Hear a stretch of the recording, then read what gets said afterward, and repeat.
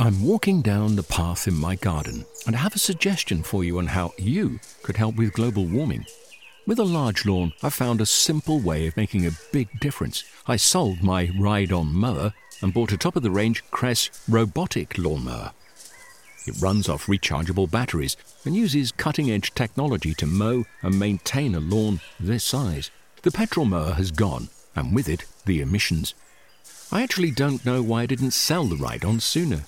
With the Cress robotic lawnmower, the lawn is actually looking better. The tiny grass cuttings fall into the grass roots, helping to fertilize the grass. And the family doesn't have to put up with the noise and fumes from the ride-on. And I've freed up more of my time to spend with them and in the garden. It's an easy step, and you could also be making that change today. Ask for Cress in your local garden machinery dealer, or visit cress.com.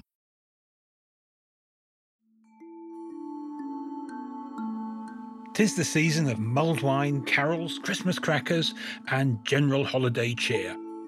But for me here at the RHS, it's also a time marked by nostalgic greenery. Each year I love that I can count on seeing fruiting hollies, vibrant poinsettias, mysterious mistletoe, and of course, all the inescapable Christmas trees. And so for today's show, we'll be bringing you stories to make your gardens and homes as festive as the season demands. First up, RHS advisor Rob Sterling chats with us on how not to kill our poinsettias. It hails from Mexico, which means that it doesn't really like the temperatures in this country. Next, we're turning to the world of crafts. Wildlife expert Helen Bostock will give us a dynamic tutorial on how to use cut stems to decorate the home. So whether you're celebrating Christmas or not, it's such a wonderful time of year to bring a bit of nature from outdoors indoors. We'll also catch up with our in-house experts to learn what you can still do in the garden. We're definitely not sitting around at the moment. There's still plenty to do in the garden. You're listening to Gardening with the RHS, with me, Guy Barter.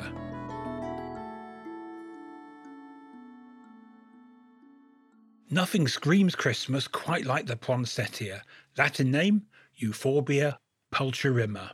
Its vibrant red and green foliage seems as if it were made for the holiday season. Or at least that's how we see the plant today. But in fact, poinsettias weren't always synonymous with Christmas. Poinsettias are native to Mexico and were originally known as Cuautla. The Aztecs used the plant's milky sap for medicinal purposes and extracts of its colourful leaves to make red and purple dyes. There's even evidence that the plant was used in their winter religious ceremonies. Only when Spanish conquerors and missionaries arrived did the plant become associated with Christmas. Friars adopted the vibrant plant as decoration, adorning nativity scenes and churches with it each winter. It's said that in 1828, Joel Roberts Poinsett, a US diplomat in Mexico, took cuttings of the poinsettia and brought them back to the US. Less than a decade later, the plant got its common name, poinsettia, after Poinsetts. The plant only became a Christmas mainstay in the early 20th century, though, when Californian grower Paul Eck and his family started cultivating compact cultivars of the plant indoors and marketing it as a Christmas must-have on TV shows and in stores. For better or worse, it's one of gardening's great marketing stories. Interestingly, today, some people are rejecting the name poinsettia, choosing to call it what the Aztecs did instead, Cuautla, which I rather like in terms of paying respect to its true homeland. Accustomed to balmy Mexican weather, Cuautla faces an uphill battle surviving here in the United Kingdom. But fear not, RHS advisor Rob Sterling has all the tips and tricks you need to help your red-bracted plant survive until the new year and beyond. Poinsettia is probably one of the iconic plants of Christmas. It kind of features on pretty much all of the kind of Christmas imagery that you see, Christmas cards, etc. And it's typical of the Christmas season, probably because of the red bracts, which are formed around very small flowers at the top of the plant. Its proper name is Euphorbia pulchorema, and it hails from Mexico, which means that it doesn't really like the temperatures in this country when it's available. Poinsettia prefers really a temperature range of about 15 to 18 Celsius, which means that, because you're buying it for Christmas, the plant is very susceptible to damage, particularly in storage, either in the supermarket or garden centre where you may purchase it from, or on the way home indeed. So in order to ensure that, the plant you buy is going to last and survive, make sure it's in good condition, firm and with healthy, unwilted leaves. No leaves seem to be dropping off or turning yellow. The commonest reason for the plant to start wilting like that is through cold shock, and it doesn't usually recover from that. Usually what happens is that the bracts and the foliage will actually drop off eventually and the plant will go into decline. So try to choose one which isn't right by a door, because the constant opening of the doors into the building will actually lower the temperature, and it could actually expose the plants to a draft, which they would find quite injurious, really. And if the weather is cold when you purchase it, it's a good idea to wrap the plant before you actually take it out of the building in some sort of wrapping, either polythene bagging or something like that, in order to insulate it on the journey home. And it needs to go into a room which is about 13 to 15 Celsius. Most rooms which are centrally heated are around about 20 to 21. So it's kind of cool by our standards. But if you were to bring the plant into a warm room like that, again, it could shock it. And the plant, could end up losing foliage as a result of being in too warm a room, which would weaken it. And it's important also not to place the plant near to a radiator, even if the room is at that temperature, because the air near the radiator would be too hot and it would also be too dry. Poinsettias like humidity in the atmosphere. If the room contains other plants, it's a good idea to group the plants together, because as the plants transpire moisture through the foliage into the air, they create a kind of microclimate around themselves. So grouping the plants together would help to raise the humidity around the plant and make for a more healthy and comfortable position for the poinsettia. The other thing is that spraying, which is often kind of suggested, isn't really beneficial. Once you spray the foliage and it's dried off, the plant would still be in quite a kind of dry atmosphere again. So grouping those plants together would be a much better option. The poinsettia doesn't like being behind a curtain at night either, because of the fact that the temperature between the curtain and the window can drop quite dramatically, and again the plants will get chilled. So if you are keeping the plant in a window, then make sure that you move the plant into the room at night in order to prevent that shock from the temperatures dropping. The other thing is too that it's a good idea really to provide the plant with indirect sunlight in the window. Don't put it in the window where it's going to be exposed to really strong direct sunlight, because that can scorch the leaves.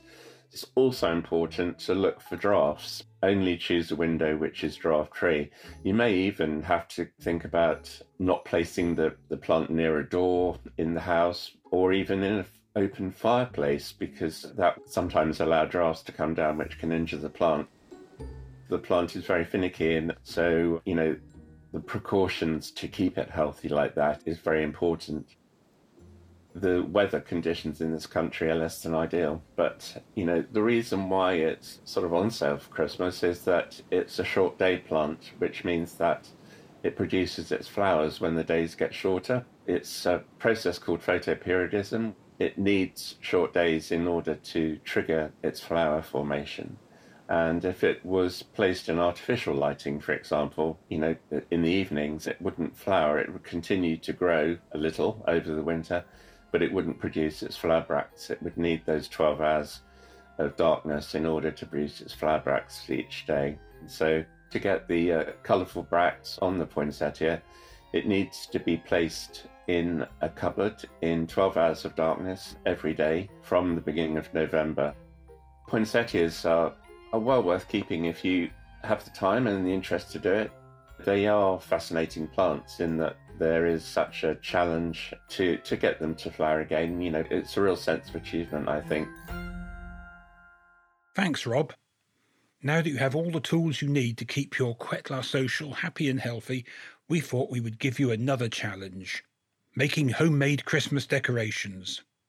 We spoke to RHS wildlife specialist Helen Bostock on how to bring a bit of the outdoors inside with several crafts fit for the entire family.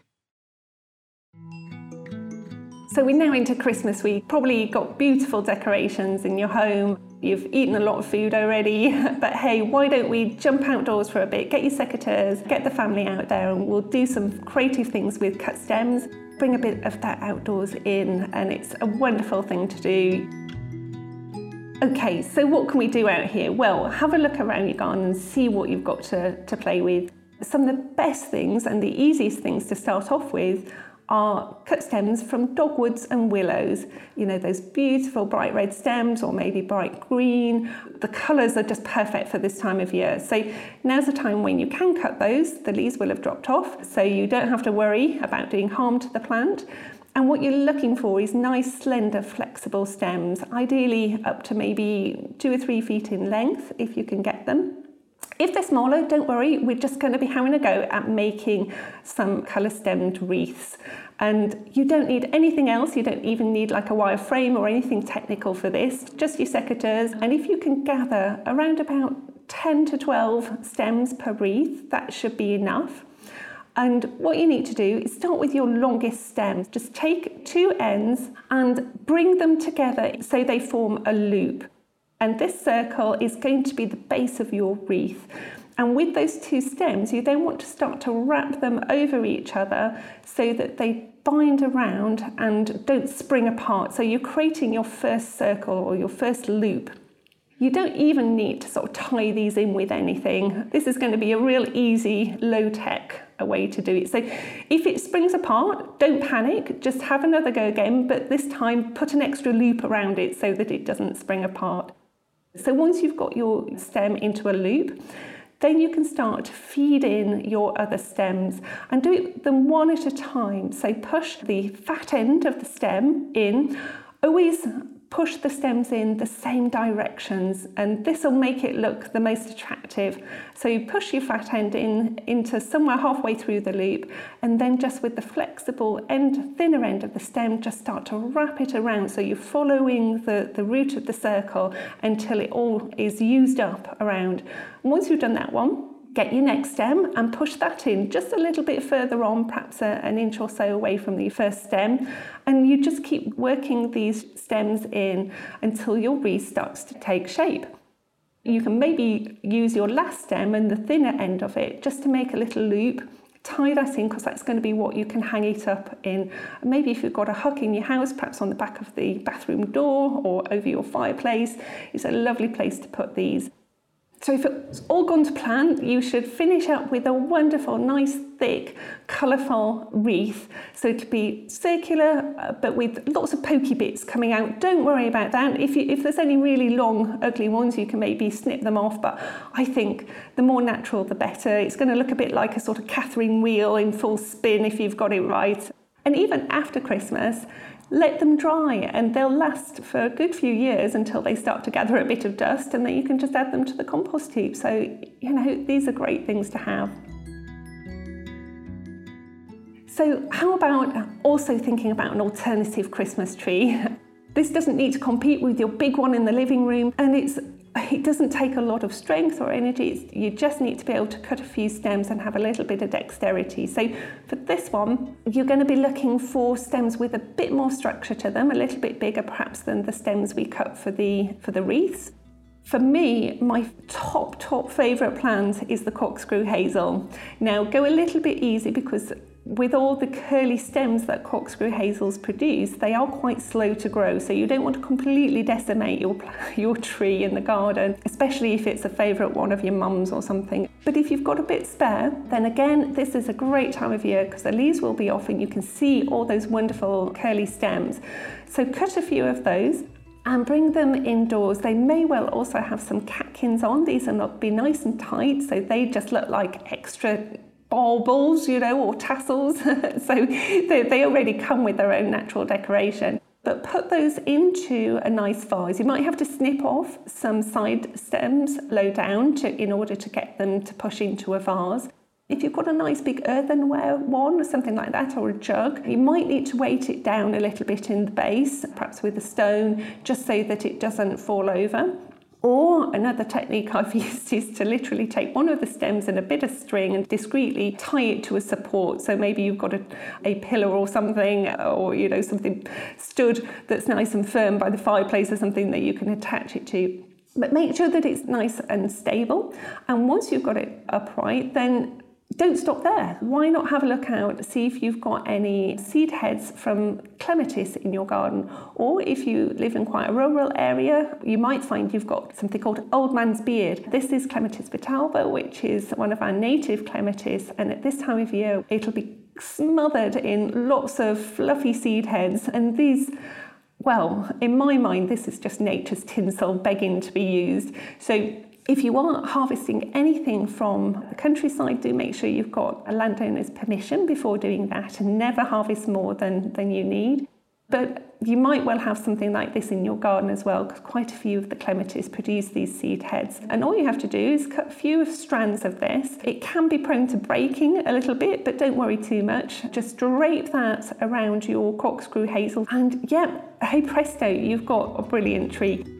I've used this technique actually for a good few years as my only Christmas tree, because I love to have delicate little glass baubles and decorations, and they will just get lost on a traditional tree. So it's lovely if you can also add some fairy lights on, to have them on a tree all to their own, which will really make the best of them.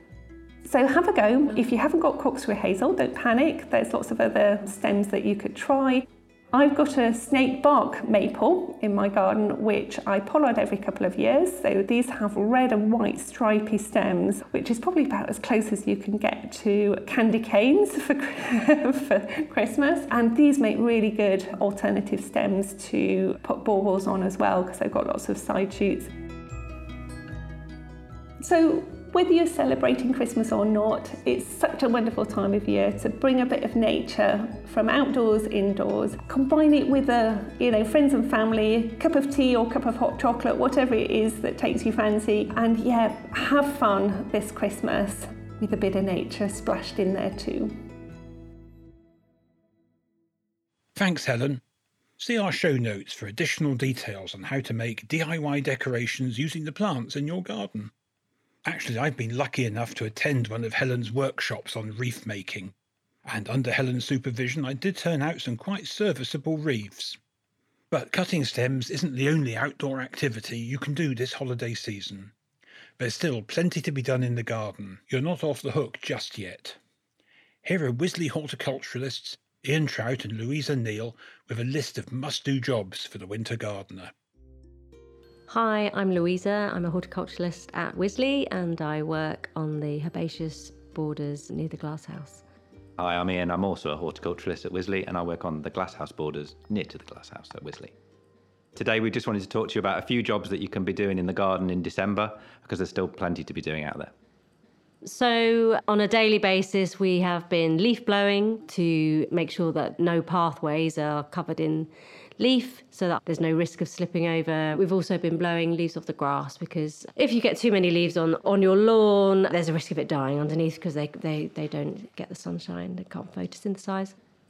And we're also still applying mulch around the garden. So you wouldn't apply mulch on a frozen ground, but when the ground's not frozen, it's a good time to be mulching the beds and borders. We do this to lock in the winter wet, so that the plants are going to have more water available to them when they want to get growing again in the spring, and also to start to reduce the amount of weeds and things that there are around the garden. The rule with mulch is you need a good thickness, probably about 7 to 10 centimetres. Too much is, you're just going to bury plants, and there's a risk of the crowns becoming too wet and they could then die back.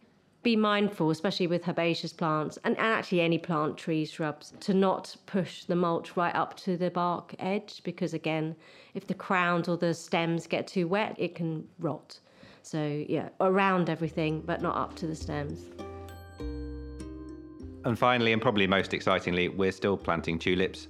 So tulips can be planted in the ground. They actually prefer it if you plant them after we've had a period of cold, because it kills off some of the viruses and things that live in the ground. And of course, you can still plant them in pots. So you can definitely do that up until the end of December. Tulips are a good, easy way to get started in growing something. Even if you've only got a small balcony or whatever, you could have a little pot with some tulips in. And all you need to do, put them 3 times the depth of the bulb and with some compost, and they'll give you a display in the spring. So if you've got any bulbs lying around, don't be afraid to put them in. As long as they're not squashy, then you can plant them. If they've got a little bit of mould on the outside, they'll be absolutely fine. Put them in a pot, and if you want to get out in the garden, put them in the ground, and they will definitely give you a show. You can actually get them quite cheap in the garden centres now, because they tend to be trying to sell them off. So it's a good opportunity if you fancy going down the garden centre and buying a few more. There's always room for a few more tulips. The only other thing you need to be aware is that the squirrels are out and about, so they're trying to dig up and eat your tulips. So if you've got them in a pot, it's good to protect them with some chicken wire, just to stop the squirrels from eating them, having them for their Christmas lunch. It might be a bit later than the tulips that you've planted earlier, but you can definitely plant them now. They're definitely not going to grow in a packet in the back of the shed. So like I say, as long as they're not squashy, then yeah, put them in. Ian and I have been planting a lot of tulips this year. We planted 270,000 of them, and this is for a one-off display for next year, and they all should flower at the same time, about April, May. Yeah, so the 270,000 tulips, we didn't plant them all by hand. Fortunately, we had a machine to help us. So in the lawns around the landscape, they're kind of crescent-shaped lawns, and we planted them in 11 different panels of colour across there. And then there's also other tulips around the glass house and some near the entrance. So a lot of tulips have gone in the ground. They all have slightly strange names, but there's one called Mistress Mystic, which is a beautiful pale pink tulip. So I'm looking forward to seeing that one. And I quite like, there's a very dark black one. Apparently it's the blackest tulip that you can get, and it's called Paul Scherer, and it actually looks very nice together with the Mistress Mystic. A nice combination. So we're definitely not sitting around at the moment. There's still plenty to do in the garden. We've been mulching, getting rid of leaf from paths and lawns, and planting those last few tulips. So if you've got any of those jobs to do at home, keep going. Now's the time to do it. Wrap up warm and yeah, keep gardening. Just put a hat and a scarf on and you'll feel lovely and warm when you get back inside and have a cup of tea and sit by the fire. Thanks there to Ian and Louisa. There've been big displays of bulbs before at Wisley, but nothing like this. It's going to be the most fantastic spectacle. As Ian and Louisa said, there are 270,000 tulips, and they're going to come up in succession all through the spring, making great lawns of colour. So be sure to check out the RHS website for more information as spring draws closer. Well, that's about it for today. If you've enjoyed the show, please consider giving us a 5-star review on Apple Podcasts, Spotify, or wherever you listen. It's the best way to help us share the love of gardening, and hopefully it'll mean we'll see more flourishing Quetla socials all across the UK. If you're on the hunt for any additional gardening tips this week, consider planting bare root trees, including shrubs and hedges. Sharpen your secateurs, knives, hoes and any other bladed implement, and sow some indoor microgreens. That's all for now. So from me, Guy Barter, have a very Merry Christmas.